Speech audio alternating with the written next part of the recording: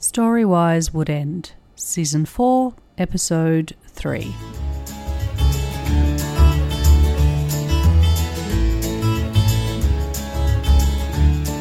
Welcome to Storywise Would End.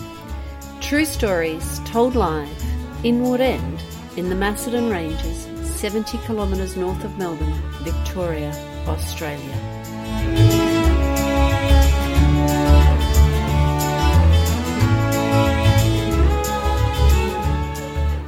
Hi, welcome to Episode 3, Season 4, the theme being fire.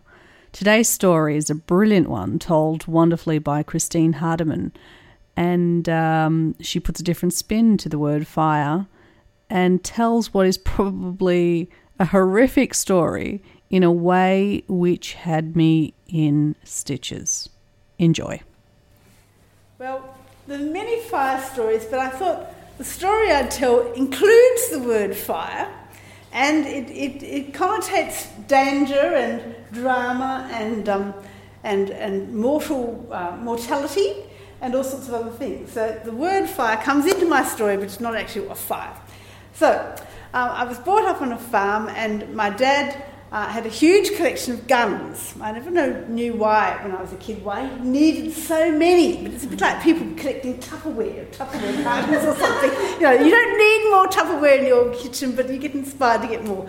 So he had a huge collection of guns, and he had a huge collection of knives. And whenever he went into the paddocks to check the sheep or to feed the sheep or whatever else, he'd take three things with him.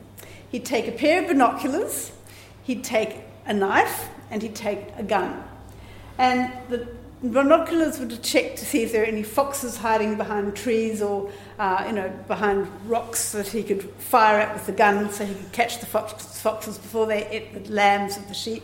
The knife was to cut the hay bales, because in those days the hay bales were bound up with twine. It was sort of natural twine. These days you have plastic twine. And he took the gun so that he could shoot rabbits or foxes. So off we went one day, and we had with us Kate, who was I was about 10, Kate was about 15, and she was my mother's goddaughter, and she lived in Gisborne, so she was a town girl. And so it was very nice coming to the country, just a few miles out of Gisborne, into a farm and to help with the farm. And so we had Kate and myself and my younger sister Prue, who was about 7.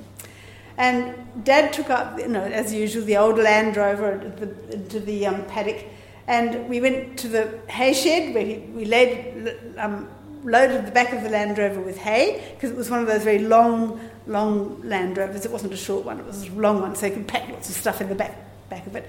And the idea was that the three girls and Dad, we'd all be crammed in the front. But my sister Prue said, I want to go in the back, I want to go in the back, I want to go in the back. And she wouldn't give up. And she had a really peculiar look on her face when she said this. And I thought, why is she doing this? It's full of hay, and it's really prickly, and there's a sort of, the hay was all stacked up, and there's a bit of an avenue to where the back window was, the window that connected the back to the front cabin, which slid back and forth. And I couldn't work out why she wouldn't be able to sit down. And the gun, Dad kept the binoculars and the knife in the front of the Land Rover, and the gun was lying on the floor at the back always. And she insisted on being in the back. I want to be in the back. So, okay, Dad said, okay, you can be in the back. And then we'll go up the hill, and we'll go across the hill, and then we'll come down, and then we'll start feeding the sheep the hay, because it was winter time, it was really boggy. He didn't want to feed the sheep on sort of flat ground where it was all boggy and the hay would get squashed into the mud.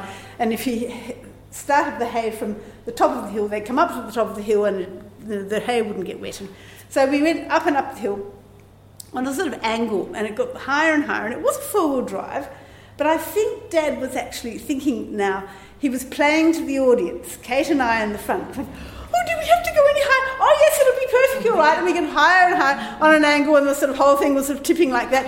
And my sister started going, ah! In the back. And we thought, oh, this mad sort of laugh. And we thought, oh, she's scared too. And Dad probably thought that too. And Dad said to Kate and I, now keep an eye out for rabbit holes or rocks, because otherwise, it could tip.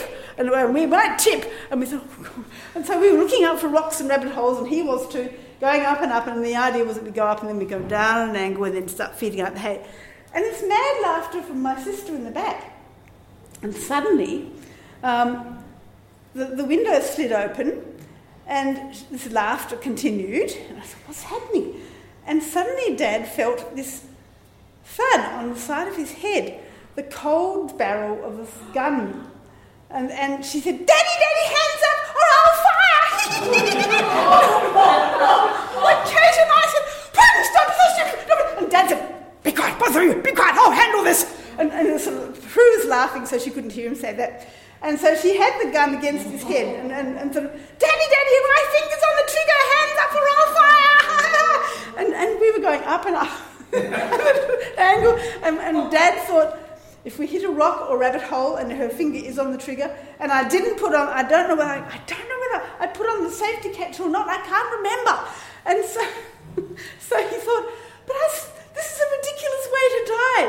I've survived World War II as a Spitfire pilot. I started with 44 other people learning to be a pilot in England, and only 2 of us survived the war.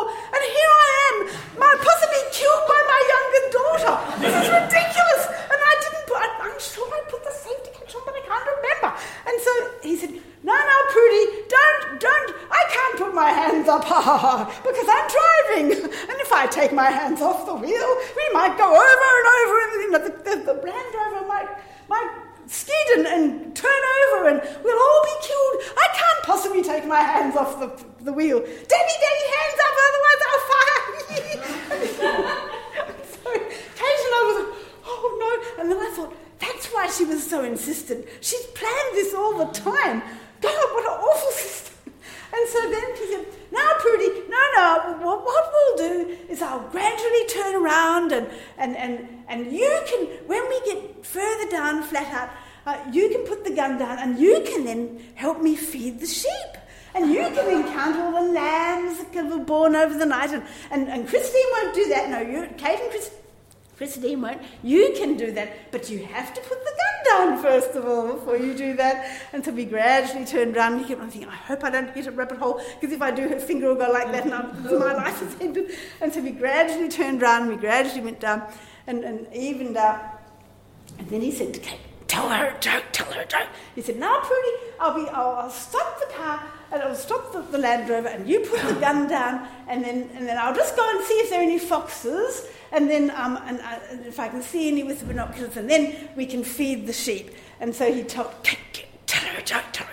And his idea was that Kate would tell the joke and Prue would listen, and then he'd quickly dash around the Land Rover and look through the tear in the canvas to see if she still had the gun. Because if you pick the back of the canvas at the back, she might say, Daddy, ha, bang.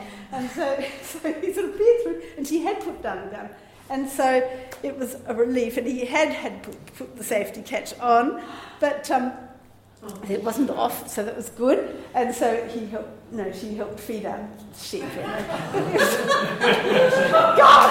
But talk about sort of evil intent. I mean, I realised that, when she had the gun to his head, that's why she'd insisted so much that she wanted to go in the back no matter what. I thought, and then the part of me also thought, when he was saying that, as we were turning around, and he was saying that, you can help feed out the sheep and everything else. I was thinking, but she's doing the wrong thing. Why should she do that? That's not fair. Why should she be rewarded for that?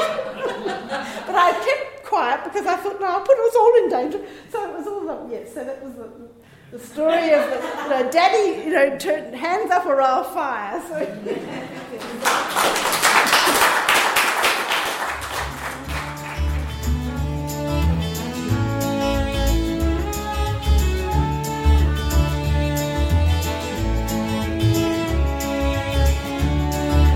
Thanks for listening to Storywise Would End.